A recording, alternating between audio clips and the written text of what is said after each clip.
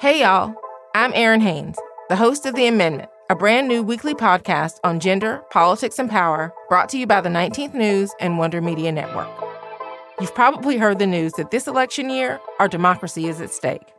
On The Amendment, I'm breaking down what that actually means, specifically for the marginalized folks who depend on our democracy the most.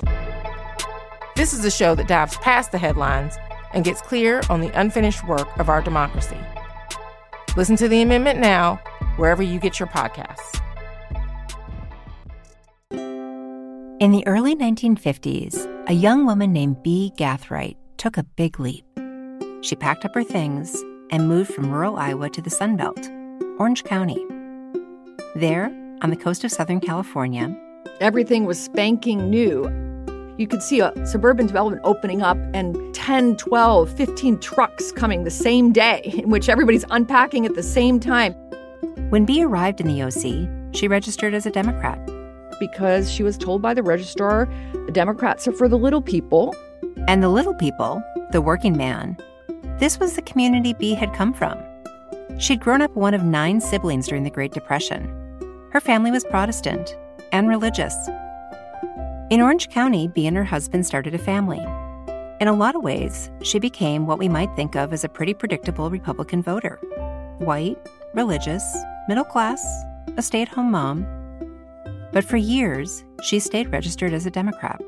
And it was only in Orange County itself, and in actually a neighbor asking her to host an event of a conservative speaker who was going to talk about the threats to Americanism through communism, that she hosted this person on her patio, and she said she began to get educated. On her patio, surrounded by other suburban moms, Bea discovered that she was a conservative. I'm Julie Kohler, and this is White Picket Fence. This season, we're examining mothers as a political force. Last week, we looked at the resurgence of a specific type of mother's activism. It's conservative, mostly white, and uses the rhetoric of parental rights to spark moral panic and declare war on public schools. It's a style of activism that we've seen a lot of over the years. Back in the 1970s, it gained notoriety when Anita Bryant, a former Miss America and Florida Orange Juice spokesperson, launched her Save the Children campaign.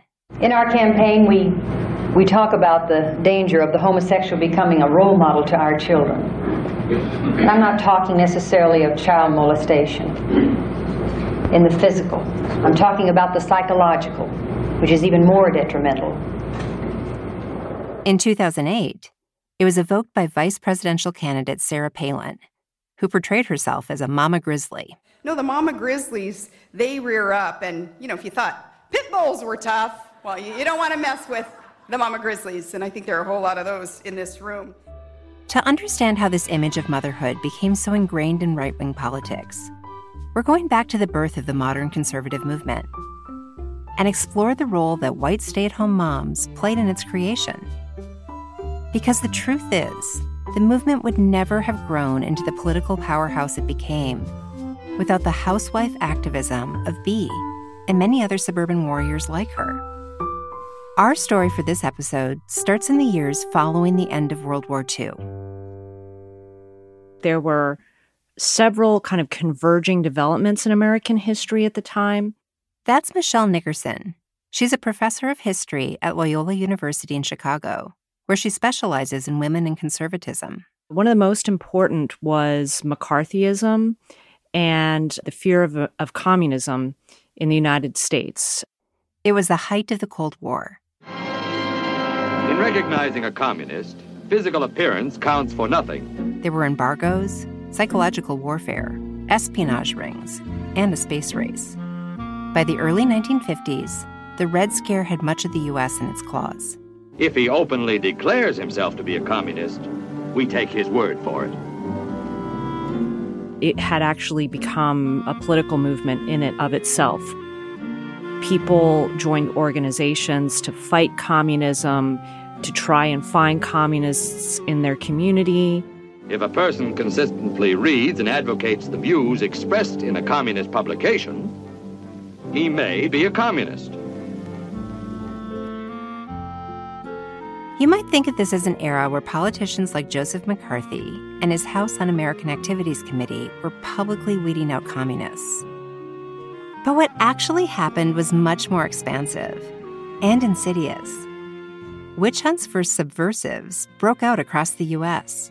But there are other communists who don't show their real faces, who work more silently. Individuals saw themselves as personally responsible for national security. And many of the people who took up this mantle were mothers. Women saw themselves as, that person with their foot in the door that would prevent the danger from entering the household, like that they were the last stop against that infection of ideas. These are largely women who identify primarily as wives and mothers. They are stay-at-home moms. They see themselves as the safeguards of their children's future. And, they have the time. Lisa McGurr is a professor of history at Harvard, where she's an expert on the social history of politics. You also heard her at the top of this episode. I mean, they say the men were off to work. We have the time to safeguard freedom. And they saw it as their duty and obligation to do so. At the same time, the U.S. was in the middle of an economic boom. And what this financial golden era created was an obsession with what historians like Michelle call post-war domesticity. There was this kind of middle-class celebration of the nuclear family and an urge to go back to a time of tranquility and traditional living. So many women chose to be stay-at-home mothers. They called themselves housewives, and they, decided that raising children was not only important, but it was really just all they thought that they should focus their attention on. But then, of course, reality intervenes. That reality was many of these newfound housewives were not entirely satisfied. During World War II, women had entered the workforce in huge waves, filling in for men who'd gone overseas. For 4 years, women had fueled the American economy. And then, when the men came back, these women were expected to just go home. Being a housewife was rebranded as a career, a life's purpose. But a lot of women wanted their purpose to extend beyond raising their families. So there was a lot of soul searching, especially among women who had a degree of affluence, etc. And the weird thing I found is that unlike Betty Friedan, the author of The Feminine Mystique, and so many other women who became feminists, these women instead took their conservative ideas and their fears of communism and followed those into American politics. And they became grassroots activists who directed their attention on finding communists right in their own towns and cities. A new kind of conservative mother was emerging. She was educated and deeply invested in her kids' lives. She was staunchly anti-communist, which was shorthand for anti-liberal. She was a protector. She was, to quote Morris Cunningham from our last episode, a mama bear. But not just any mama bear. Because women were closer to children, because women spent more of their daily hours in their homes, in the schools, and in the community, they felt like they could see a problem brewing long before men could. Women believed they had a special instinct. There was something unique about women that made them able to see communism and see subversion and dangers in their midst. Like that to be a mother was to have some kind of maternal instinct that allowed you to tune in, to pick up on signs of trouble that men couldn't. Schools became the natural focal point for these mothers to exercise their special instincts. With the Red Scare raging all around them, they became convinced that communists, masquerading as left-wing thinkers, were trying to harm their kids. The danger of what was called progressive education became something of a bat signal for these new conservative moms. When we're talking about communism, we're talking about race integration. The belief that integrating Black and white students together is a form of social subversion. It's dangerous. And the people who are promoting it are radicals. Of course, integration wasn't being masterminded by communist radicals. But society was changing. Then, like now, a group of white mothers positioned themselves to defend the status quo. It was a backlash movement, just like today. But what made this newfound activism so powerful was that it tapped into something deep. A fear of harm being done to children, and an image of mothers as having something of a superpower. The ability to sense danger and snuff it out. Even if you can't stomach what these mothers were fighting for, there's something quite relatable in how they positioned themselves. Look, I don't think moms have an innate ability to suss out danger. But I do think you experience one of the most extreme forms of vulnerability when you become a parent, because you can't protect your child from everything.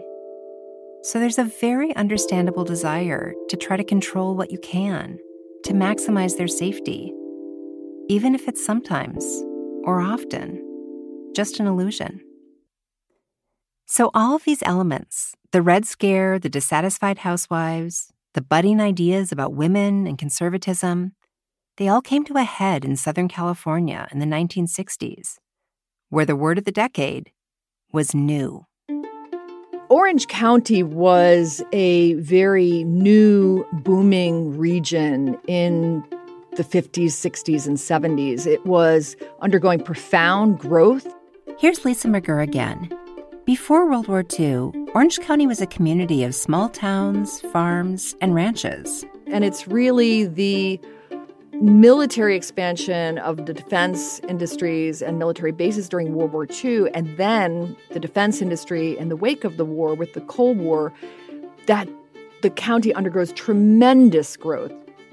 So basically the population of Orange County doubles between 1960 and 1970 and doubles again thereafter. So we're talking about a massive population boom. This wave of California migrants was fairly homogenous, white, upwardly mobile, and from older, more traditional parts of the country. And with this big surge of new residents came the need to build, quickly. New houses, new highways. Everything was being developed from the ground up. And that kind of growth was being led by former ranchers and private developers who had a very particular kind of vision for what Orange County should be. A bastion for private enterprise, private property, and individual rights. They made this a reality by embedding those conservative ideals into the built environment. Very few public spaces, decentralized neighborhoods, urban sprawl, the ultimate suburbs. And so very little sense of community. So these men and women sort of just starting to raise families, coming into these new places, were really hungry, I think, for establishing roots and establishing new communities. Remember Bea Gathright, that woman from Iowa? She was one of several women that Lisa McGurr interviewed for her book, Suburban Warriors, The Origins of the New American Right.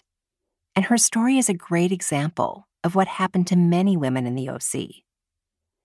By the early 1960s, Bea is a young mom in a new Orange County housing development. She's thousands of miles from where she grew up, just like most of her neighbors. Everyone there has been uprooted. Everyone is looking for connection.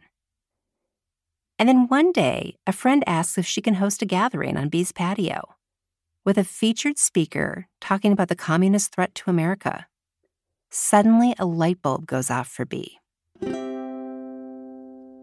I think it's a sense of the speakers kind of providing a set of explanations around developments that are occurring in both the schools and in California more broadly. Number one, the sort of liberalism within the school curriculum. Number two, what's beginning to happen up at Berkeley. What the conservative movement provides for these women is an explanation for why. An explanation for why public school classrooms are suddenly looking and sounding so different. Why thousands of students up in Berkeley are staging massive sit-ins. and causing chaos in the name of free speech. Of course, none of this was in the Communist Manifesto. But for women like Bee, conservatism made it clear who was responsible. And therefore how one could protect oneself against it. And it not only changed her mind, it inspired her to act. Armed with this new knowledge, Bee became an activist. And she also took on a new identity. She and the other women sitting around her patio were conservatives. More after the break.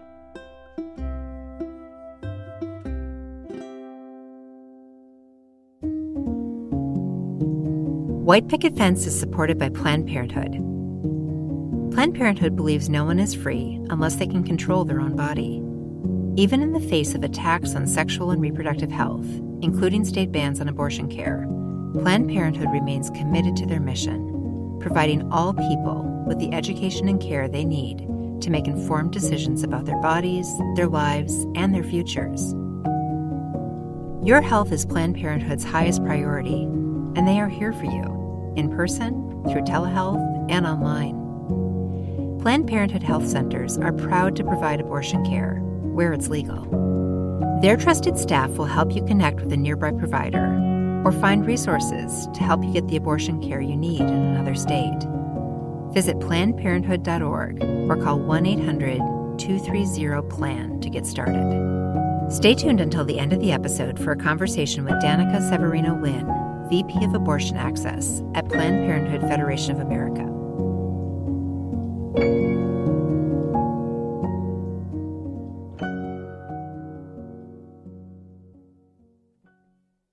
Back to Orange County. When Bee and other women were waking up to their newfound political identities, the word conservative was still very new, at least in the way we understand it today. It had really only entered the lexicon around 1958. Here's Michelle Nickerson again. Before that, it's really just a small group of intellectuals who are trying to push the word conservative, really to describe what at one point was called liberal. You know, the liberals of the early 20th century were the people who were fighting the welfare state and who were championing economic freedom. But then they found that that word was hijacked during the Depression era by the supporters of Roosevelt. And so the word liberal moved to the left. So these intellectuals started pushing the word conservative to imagine who they were. And then when Barry Goldwater published Conscience of a Conservative in the late 1950s, then all of a sudden it took off. And suddenly they had a movement. In 1958, Barry Goldwater was a senator from Arizona. Today, he's known as a founder of modern conservatism. And so where they once called themselves patriots or patriotic women, or, you know, they really didn't have a way of describing their importance other than they were fighting communism as they saw it. Now they were conservatives. Communism became something of a decoder ring for these women.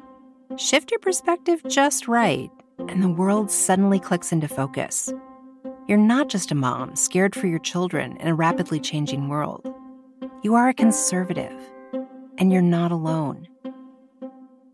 These new suburban warriors in California found common cause with another powerful force in the fledgling conservative movement, the John Birch Society. Today, the John Birch Society is known for being an extremely right-wing fringe group. Over the years, they've fanned conspiracy theories about communists putting fluoride in our water, integration being the gateway to a global Soviet government, and the existence of a semi-secret international cabal of left-wing politicians. But back then, they were still finding their footing. The same year that Barry Goldwater wrote his book, a businessman by the name of Robert Welch decided to take on all things anti-American, which meant communist. He assembled a crew of Midwestern manufacturers and industrialists and began creating a conservative syllabus, complete with literature, resources, speakers. That helped to basically mold what is, I'd say, a fairly amorphous discontent, but nonetheless a discontent with issues around what children are being taught in schools, with issues around increasing penetration of liberal ideas. Here's Lisa McGurr again. But the John Birch Society serves as a force to bring together and to provide a kind of framework and explanation for what is wrong with the nation, and also a kind of solution of how to guard against it. Sunbelt suburban women were the perfect audience for the John Birch Society. The organization gave them a container for their activism, a structure, a way to get engaged. They sometimes went around together to do precinct work with their children when they weren't off to school. So they had a set of networks. A lot of this activity took place in homes in the suburbs, at kitchen tables, at bridge clubs, on patios, backyard barbecues. So it was a really home-based movement, and women were largely those, obviously, in the home who had the time to do the letter envelope stuffing, letter writing, and precinct signing. So they were really, in many ways, the foot soldiers in this mobilization. And in fact, there was one study of the John Birch Society in California in the 1960s, which showed that women were actually disproportional within the rank and file, even though there were far fewer at the ranks of the kind of leadership level. But this wasn't a one-way relationship. The women of the OC, women like Bee, and the John Birch Society fed off one another. The John Birchers legitimized all the fears that these women had been harboring. And these women, these mothers, these suburban warriors, they gave a homegrown, grassroots moralist face to the society's agenda. There's an intersection between the grassroots and this national conservative movement that is really very important to understanding how this mobilization unfolds. One needed the other. One of the first big mobilizations happened in 1960, involving, what else? School board meetings. As Lisa documents in her book, it all started when Joe DeVorman, a school board trustee, hosted a meeting for the OC chapter of the ACLU in his backyard. Word spread quickly. Joe was already an outsider in the suburban scene. He was from New York, Jewish, and liberal. Even worse, the meeting was about abolishing local chapters of the House Un-American Activities Committee. Joe's association with the ACLU could only signal one thing: communism. Someone wrote a letter to the editor of a local newspaper, outraged that this kind of meeting was happening under their noses. The suburban warriors heard the call and came running. They stormed school board meetings, demanding that Joe tell them whether he was a communist. They formed committees dedicated to removing him. They rang doorbells. They circulated petitions. A women's auxiliary force was created to flex power within the school district. Within a year, they'd recalled not just Joe, but 2 other liberal trustees. All 3 spots were filled by conservative replacements. In 1964, riding a wave of local successes like this one, the OC suburban warriors went national when they set their sights on a presidential nominee, and they found their man in that senator from Arizona, Barry Goldwater. In your heart, you know he's right. Go, go, Goldwater! Let's go, Goldwater! Let's go, Goldwater all the way! Just make a note to cast your votes for Mr. USA. Goldwater! For these men and women, when they saw that Goldwater basically had a chance of winning the Republican Party presidential nomination, they had a chance of perhaps shifting the direction of the nation by bringing one of their own into Washington politics.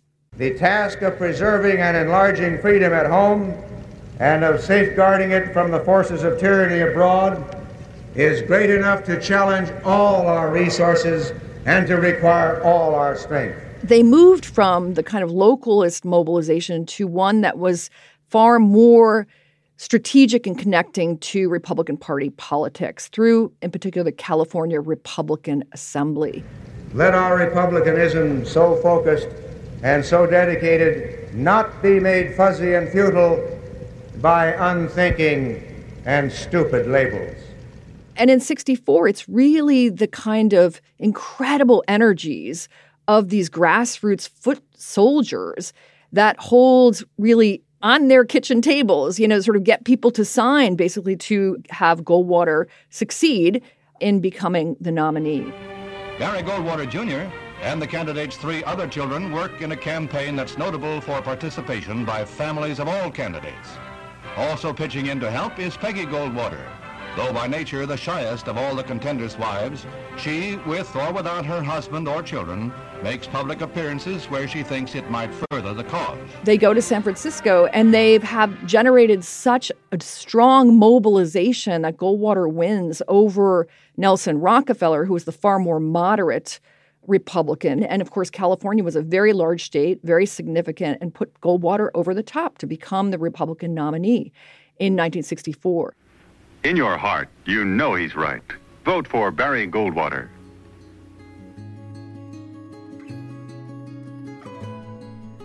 Goldwater's nomination proved that grassroots organizing, fueled by suburban mother foot soldiers, worked.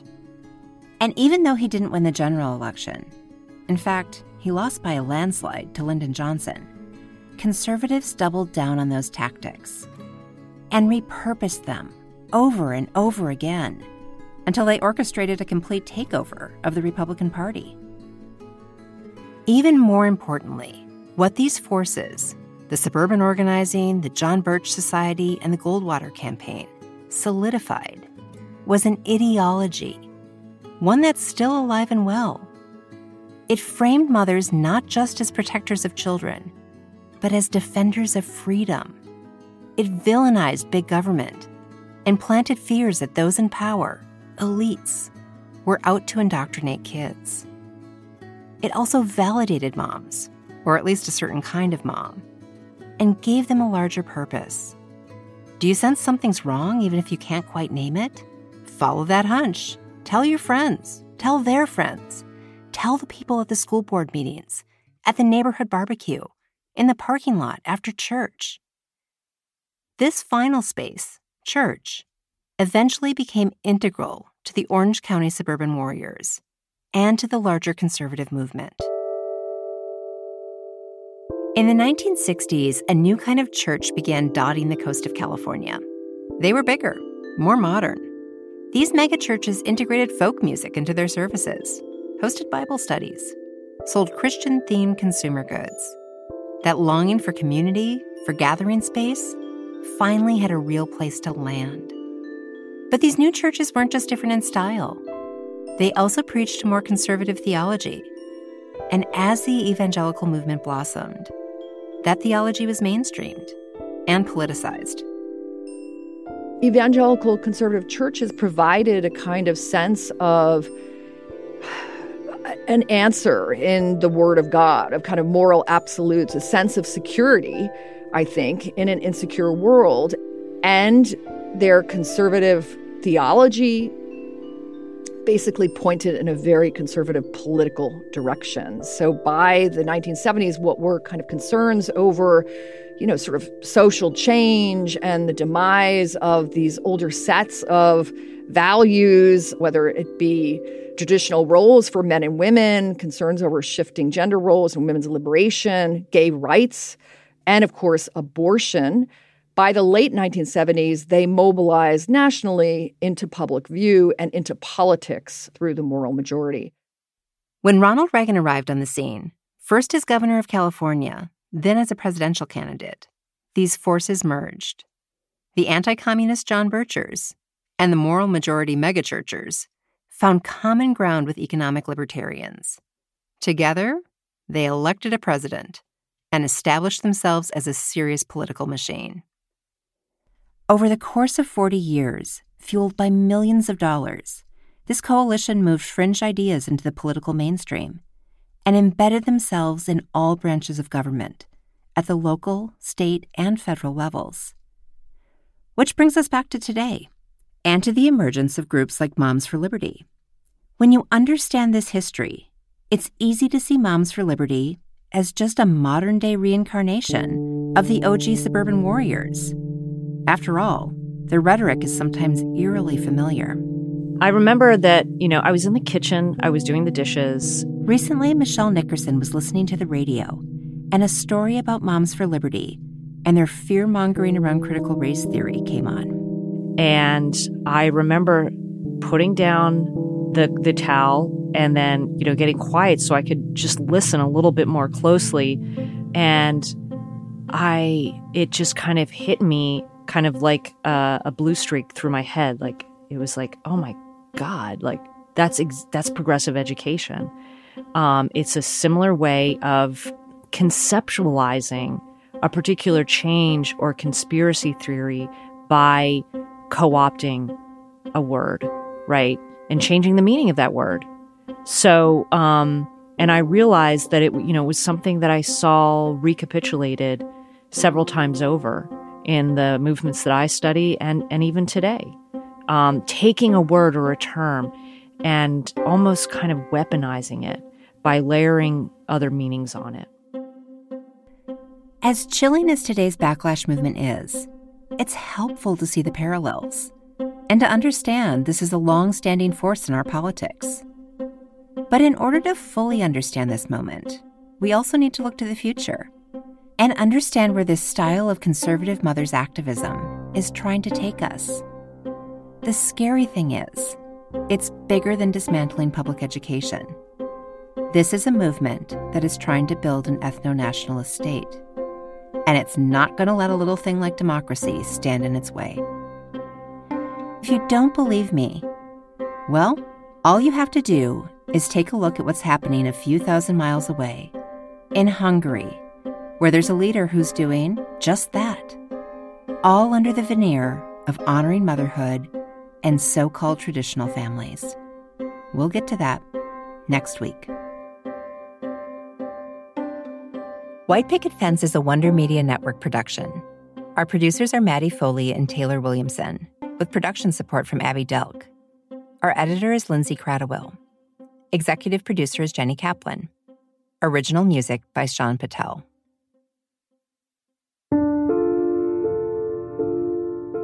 On this season of White Picket Fence, we're talking about the political power of motherhood. Over the course of our 6 episodes, you're going to hear from 2 women whose work and whose stories intersect with this topic, thanks to our sponsor, Planned Parenthood. On this episode of White Picket Fence, we talked about how a set of conservative, suburban mothers from the 1960s worked to build a political movement. I asked Danica Severino-Wynn, a midwife and the vice president of abortion access at Planned Parenthood Federation of America, about how normative ideas about motherhood and families affect her work. So the way that society views motherhood and families also influences, obviously, politics and the legislation that we see come out of our elected leaders. How do shifting views of what a family looks like, how it's supposed to function, how does that affect the work that Planned Parenthood does? So Planned Parenthood really believes that there isn't one specific way that a family is supposed to look. And as an organization and as healthcare providers within that organization, the goal is really meeting people where they are at, regardless of what their families look like, how they identify themselves, if or if not they choose to have a family, including if or if not they choose to have children. I think right now we're in an incredibly polarized time where there are parts of our society that is still holding on to the idea that the nuclear family is the only way. We are standing up to that and, trying to remind people that that is not what matters, that there are so many other things that matter about the way that people come together as families or in communities that still can be absolutely beautiful and accepted. We just continue to feel strongly that Planned Parenthood shows up for people in the way that they are needed and for their whole families, no matter what their families look like.